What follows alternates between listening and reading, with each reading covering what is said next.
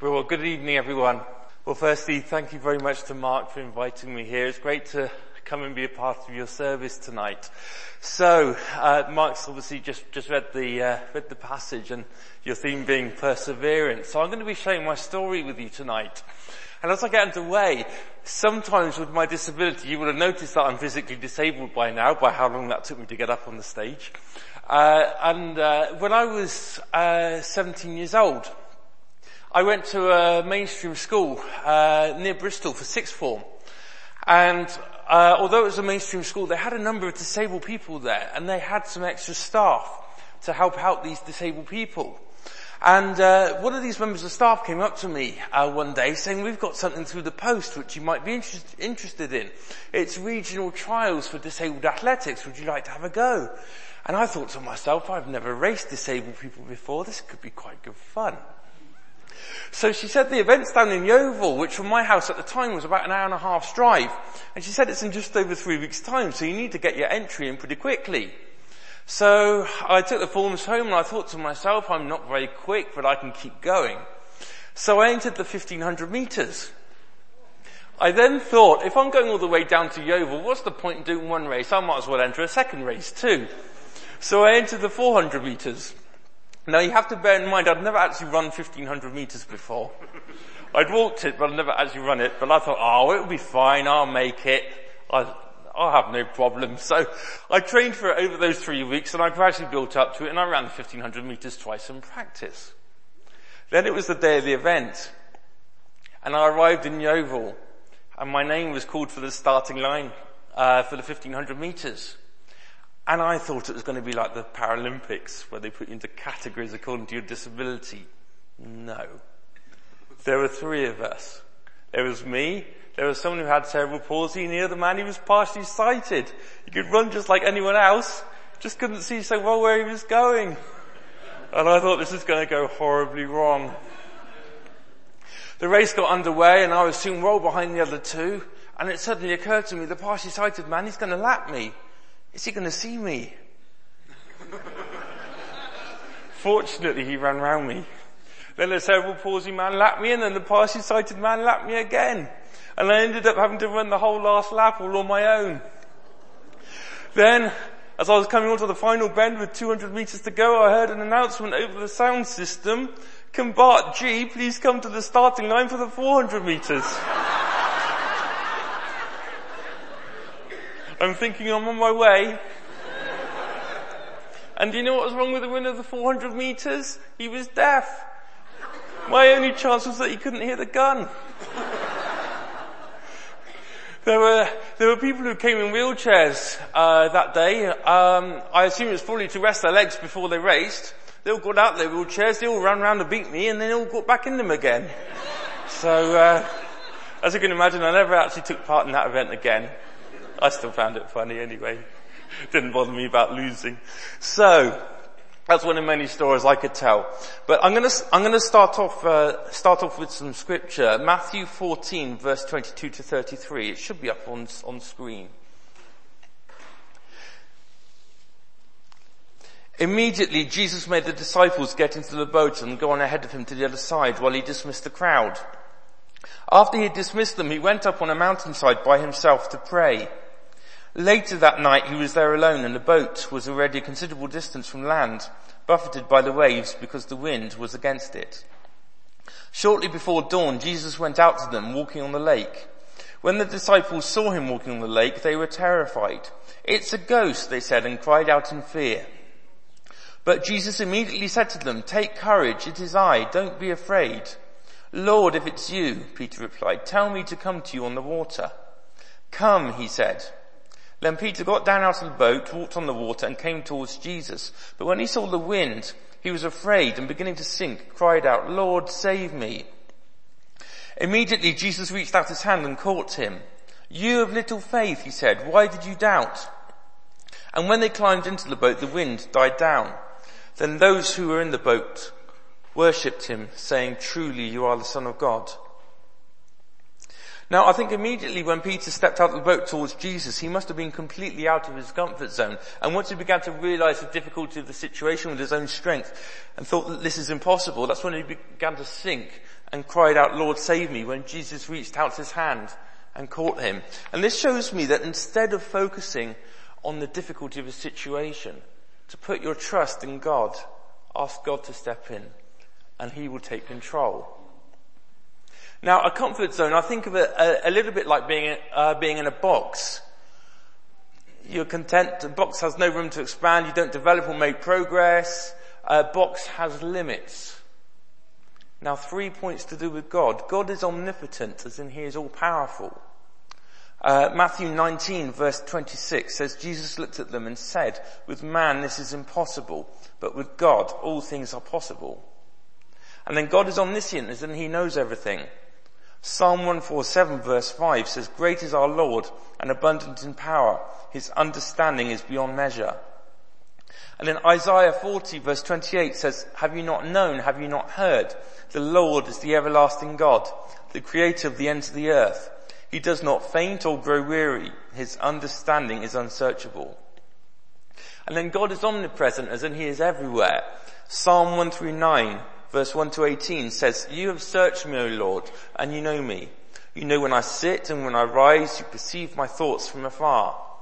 You discern my going out and my lying down. You are familiar with all my ways. Before a word is on my tongue, you, Lord, know it completely. You hem me in behind and before, and you lay your hand upon me. Such knowledge is too wonderful for me, too lofty for me to attain. Where can I go from your spirit? Where can I flee from your presence? If I go up to the heavens, you are there. If I make my bed in the depths, you are there. If I rise on the wings of the dawn, if I settle on the far side of the sea, even there your hand will guide me. Your right hand will hold me fast. If I say, surely the darkness will hide me and the light become night around me, even the darkness will not be dark for you. The night will shine like the day, for darkness is as light to you. For you created my inmost being. You knit me together in my mother's womb. I praise you because I am fearfully and wonderfully made.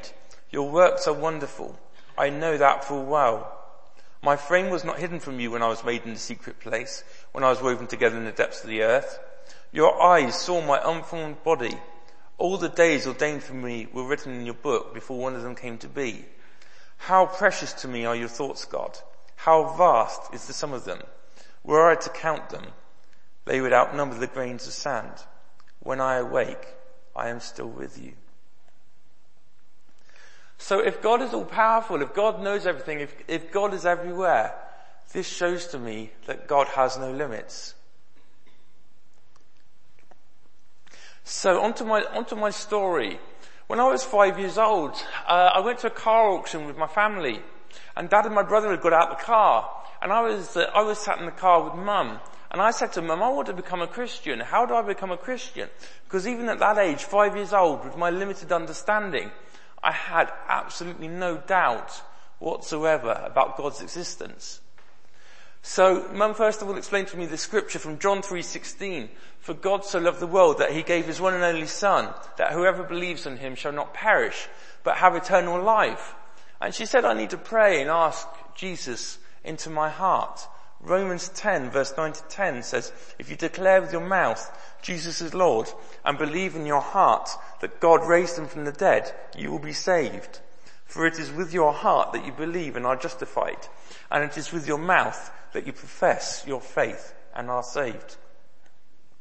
So there in the car with Mum, that's when I made my own personal decision to become a Christian. I prayed and asked Jesus into my heart to be central in my life. Now, I've had the question asked in the past. Obviously, I'm physically disabled.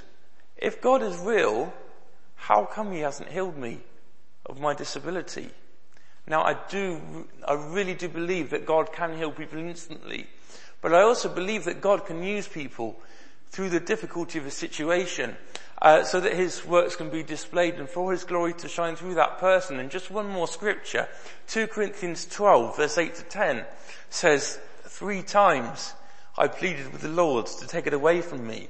But he said to me, my grace is sufficient for you, for my power is made perfect in weakness. Therefore I will boast all the more gladly about my weaknesses, so that Christ's power may rest on me. That is why, for Christ's sake, I delight in weaknesses, in insults, in hardships, in persecutions, in difficulties. For when I am weak, then I am strong. Now, I was born with quite a rare physical disability called arthrogryposis. Any of you ever heard of it? No. So, it basically means that I've got weak muscles and stiff joints. Now, arthrogryposis itself can affect people in different ways. So, for example, one person might have it in just their wrist, other people might have it in half of their body, other people like me, it affects my whole body. And it can also affect people in different levels of how severe it can be. And when I was born, doctors said I would never walk. They said I may never have the strength to be able to sit up independently, and that I would have a very bleak outlook to life. Now, I was brought up in a Christian family in the church that I went to.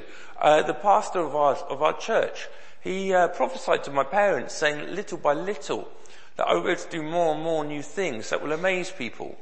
And he prayed for two things specifically. And I believe that when you pray and ask God to step into your situation, this is God who is all powerful, God who knows everything, God who is everywhere, God who has no limits, so therefore he knows no impossibility. I believe that he can totally transform a situation that is impossible for us into something miraculous. So the first thing that the pastor prayed for was that one day I would be physically able to walk down the aisle of the church. And this was going completely against what the doctors were saying.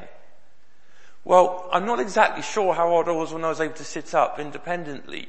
But I remember when I was 3 years old, because I grew up in Bristol, I used to go to the Bristol Children's Hospital very regularly for physiotherapy sessions.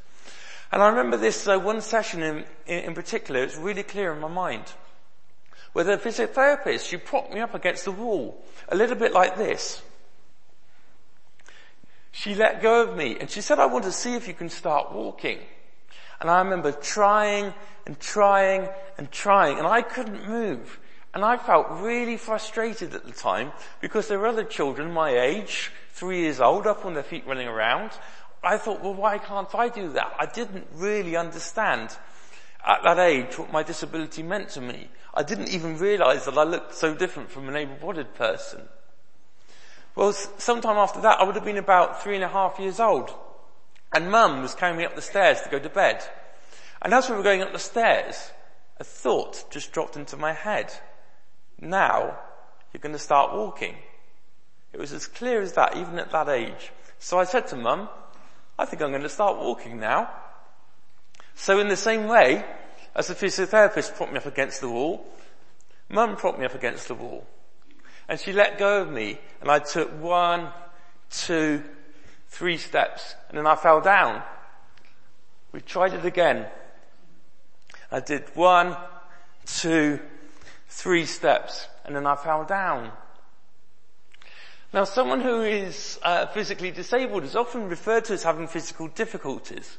And if you think of the word difficult, you might think of other words with a similar meaning. It might be the word hard, or the word challenging. Now, is there a word that sums up difficult, hard, and challenging? Now, for me, that word I've actually mentioned in one of the scriptures already. With man this is impossible, but with God all things are possible. Difficult means possible. Hard means possible. Challenging means possible.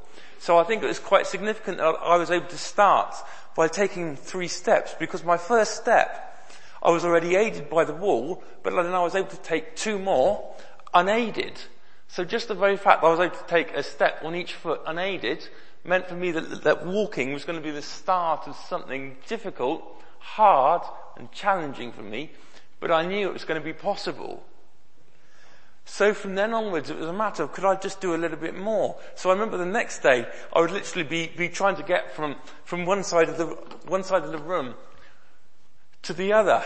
So I'd start by the wall, and I'd get so far across, and I'd fall down, and I'd get picked up again, and I'd get a bit further, and then I'd fall down, and I'd get picked up again, and I eventually made it to the other side. And then I was able to do a little bit more each day, until eventually, walking, I was able to actually start walking without actually thinking about what I was doing. And this for me was great, because it meant that I had such freedom. I didn't have to rely on other people in the same way, I was actually able to move around on my own, able to be independent. So, before I carry on with my story, none of this is to say, look what I can do, but I want to show you the miracle that I believe that God has performed in my life. Now, I went to a mainstream school, growing up, and when I used to go out with my friends at break time, I didn't really want to watch them play sports or take part in activities. I really wanted to try and find my own ways to take part. And so I was able to take part in a number of sports, including running, football, table tennis, swimming, just to mention a few, all at varying levels of ability, often worse than an able-bodied person would do them. But for me, it was just about being able to take part. Let's try and find my own way, because I didn't know anyone with the same disability as me growing up. So, I remember when I was 8 years old, I started having swimming lessons at school. And I remember in my first swimming lesson, my swimming teacher, he put a life jacket on me. And he came in the shallow end of the pool and he said, I want to see if you can start swimming. Now you have to bear in mind that my disability affects my whole body. So I've got very limited use of all my limbs. So I can't actually lift my arms any more than that to actually keep them in the air. I can swing them, but there's no strength to actually keep them in the air. But just the very fact that I had that bit of movement in my arms meant that I could move slowly in the water. So at the end of that lesson, my swimming teacher, he took my life jacket off and he said, right, I want you to go and swim down to the deep end. And I was pretty slow. It took me a couple of minutes to get down there, but I made it just above the water. And then sometime after that, he was teaching me to stand up by the side of the pool at the deep end, and he wanted me to dive in. Now, obviously most people dive using their hands first, but I can't keep my hands in the air. So he taught me a different technique. And I would literally have to stand by the side of the pool at the deep end, and I'd have to fall forwards, and when I'm underwater, I then have to turn and come up on my back. And I was really, really quite scared about this. I'd be stood at the side of the pool for 10, 15 minutes trying to have the courage to dive in. I remember one time he just couldn't wait any longer for me to dive in, that he just came along and pushed me. But I think in the same way, sometimes we can face difficult situations in our own lives. We can't necessarily see how it's going to work. I couldn't see how diving into the pool like that was going to work. But, yeah, so in the same way in our own lives, we can face difficult situations. We can't necessarily see the outcome, but rather than focusing on the difficulty of the situation, we need to put our trust in God. God knows the outcome. God is in control. And in the same way, I had to trust my teacher when it came to diving in, because I couldn't see how that was going to work, but he could. And I'm so glad that he pushed me outside of my comfort zone, because it has opened up so many more opportunities for me. So that when I was in secondary school, I gradually progressed and I got my 800 meter swimming badge. And then regularly after school, I would have been around age probably 22, 23 years old, something like that. I would regularly swim a mile just for fitness. And I'm always looking for new challenges to take part in, really just to sort of push the boundaries of my disability. Let's see what I can physically do. So about 5 years ago, I think it was, I entered the Sport Relief Swimathon. I did a 2.5 kilometer swim. And then 2 years ago, I actually thought, well, I'm going to go the next step up. And I did the Marie Curie Swimathon. It was a 5 kilometer swim. So 200 lengths of a leisure centre swimming pool. Now I knew it was going to be really, really difficult for me to do that. But just the very fact that I've got that movement in my arms, which means that I can move slowly in the water, I knew that just because I could move, that 5 kilometers was going to be difficult, hard and challenging for me, but I still knew I could do it. I knew it was possible. So I completed it in the end. It took about 5.5 hours to do it, but I made it. shortly after that, someone also mentioned to me about a triathlon, especially for disabled people, to take part in. And I've always enjoyed watching triathlons on television, enjoyed watching the Brownlee brothers, for example. And I thought, wow, this is such a great opportunity for me to actually give this a go. It was held at Eton Dorney, the Olympic rowing venue, for the London Olympics. And so I thought, well, I might as well just enter the longest distance that they offer, because I want to see if I can actually do the distance. I'm going to be slow at whatever distance I do, so let's aim for the distance rather than the time. So the longest distance they offered, because it was especially for disabled people, the distances were shorter. So the longest distance was the equivalent of a sprint triathlon for an able-bodied person. So it's a 750 meter lake swim, a 20 kilometer cycle. Now I can't ride a normal bike because of the way my disability affects me. I can't bend my legs properly. So I ride a hand cycle. You'll see it on video shortly. And then it was a 5 kilometer run. I'm not allowed to run anymore because I've had ankle surgery when I was 21. But I'm still allowed to walk, as far as I want. So I thought, well, if I can do all these three things, it's a matter of just training for it, and let's see if I can do this. And a bit like my athletic story, I finished way behind everyone else. I think the next slowest person beat me by about an hour and a half. But never mind. I actually did the same triathlon again in August, just gone, and I just beat my time by 16 seconds. So it was so close. Still 4 hours, 12 minutes and whatever, but I beat it by 16 seconds, so hardly anything. But I'm going to enter it again for this coming August and just see if I can beat my time. So I drive an adapted car. So any of you ever seen a car without a steering wheel before? Yeah. Well, I steer with handlebars, just like riding a bike. Again, you'll see it on video shortly. And I can manage the accelerator and brake with my right foot, and it's automatic, so I don't have to worry about the clutch. For the horn, wipers, indicators, and the lights, I've got a head control.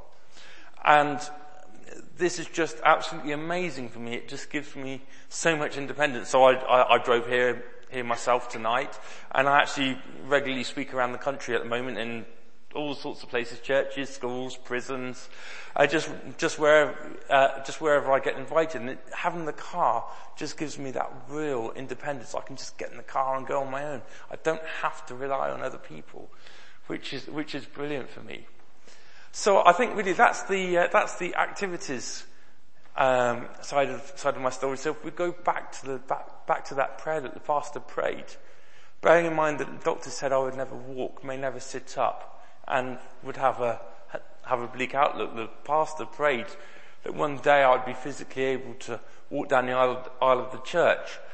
And I very much believe that God has stepped into my situation, and this is what's happened. The second thing that the pastor prayed for was that one day I'd be able to play the organ like my dad.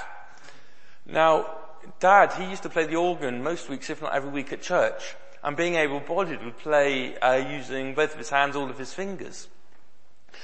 And when we were given the bleak outlook when I was very young, Mum asked the consultant with that little bit of hope, because Dad plays the piano and the organ, obviously the piano is similar to play with your hands, is there ever any chance of me playing? And the consultant basically said, looking at my hands as they are, there's absolutely no chance whatsoever. There's even doubt that I would have the strength to press down a key. Well, when I was 5 years old, we had a piano at home, and Dad would play the piano. And watching him play, it really inspired me. I thought, I want to be able to play what you're playing.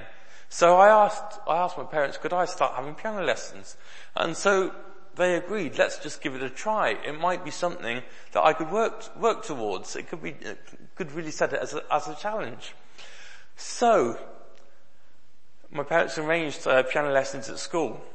And the first thing in my first piano lesson was, could I actually press down a key? And I could with my right hand, and I could with my left hand.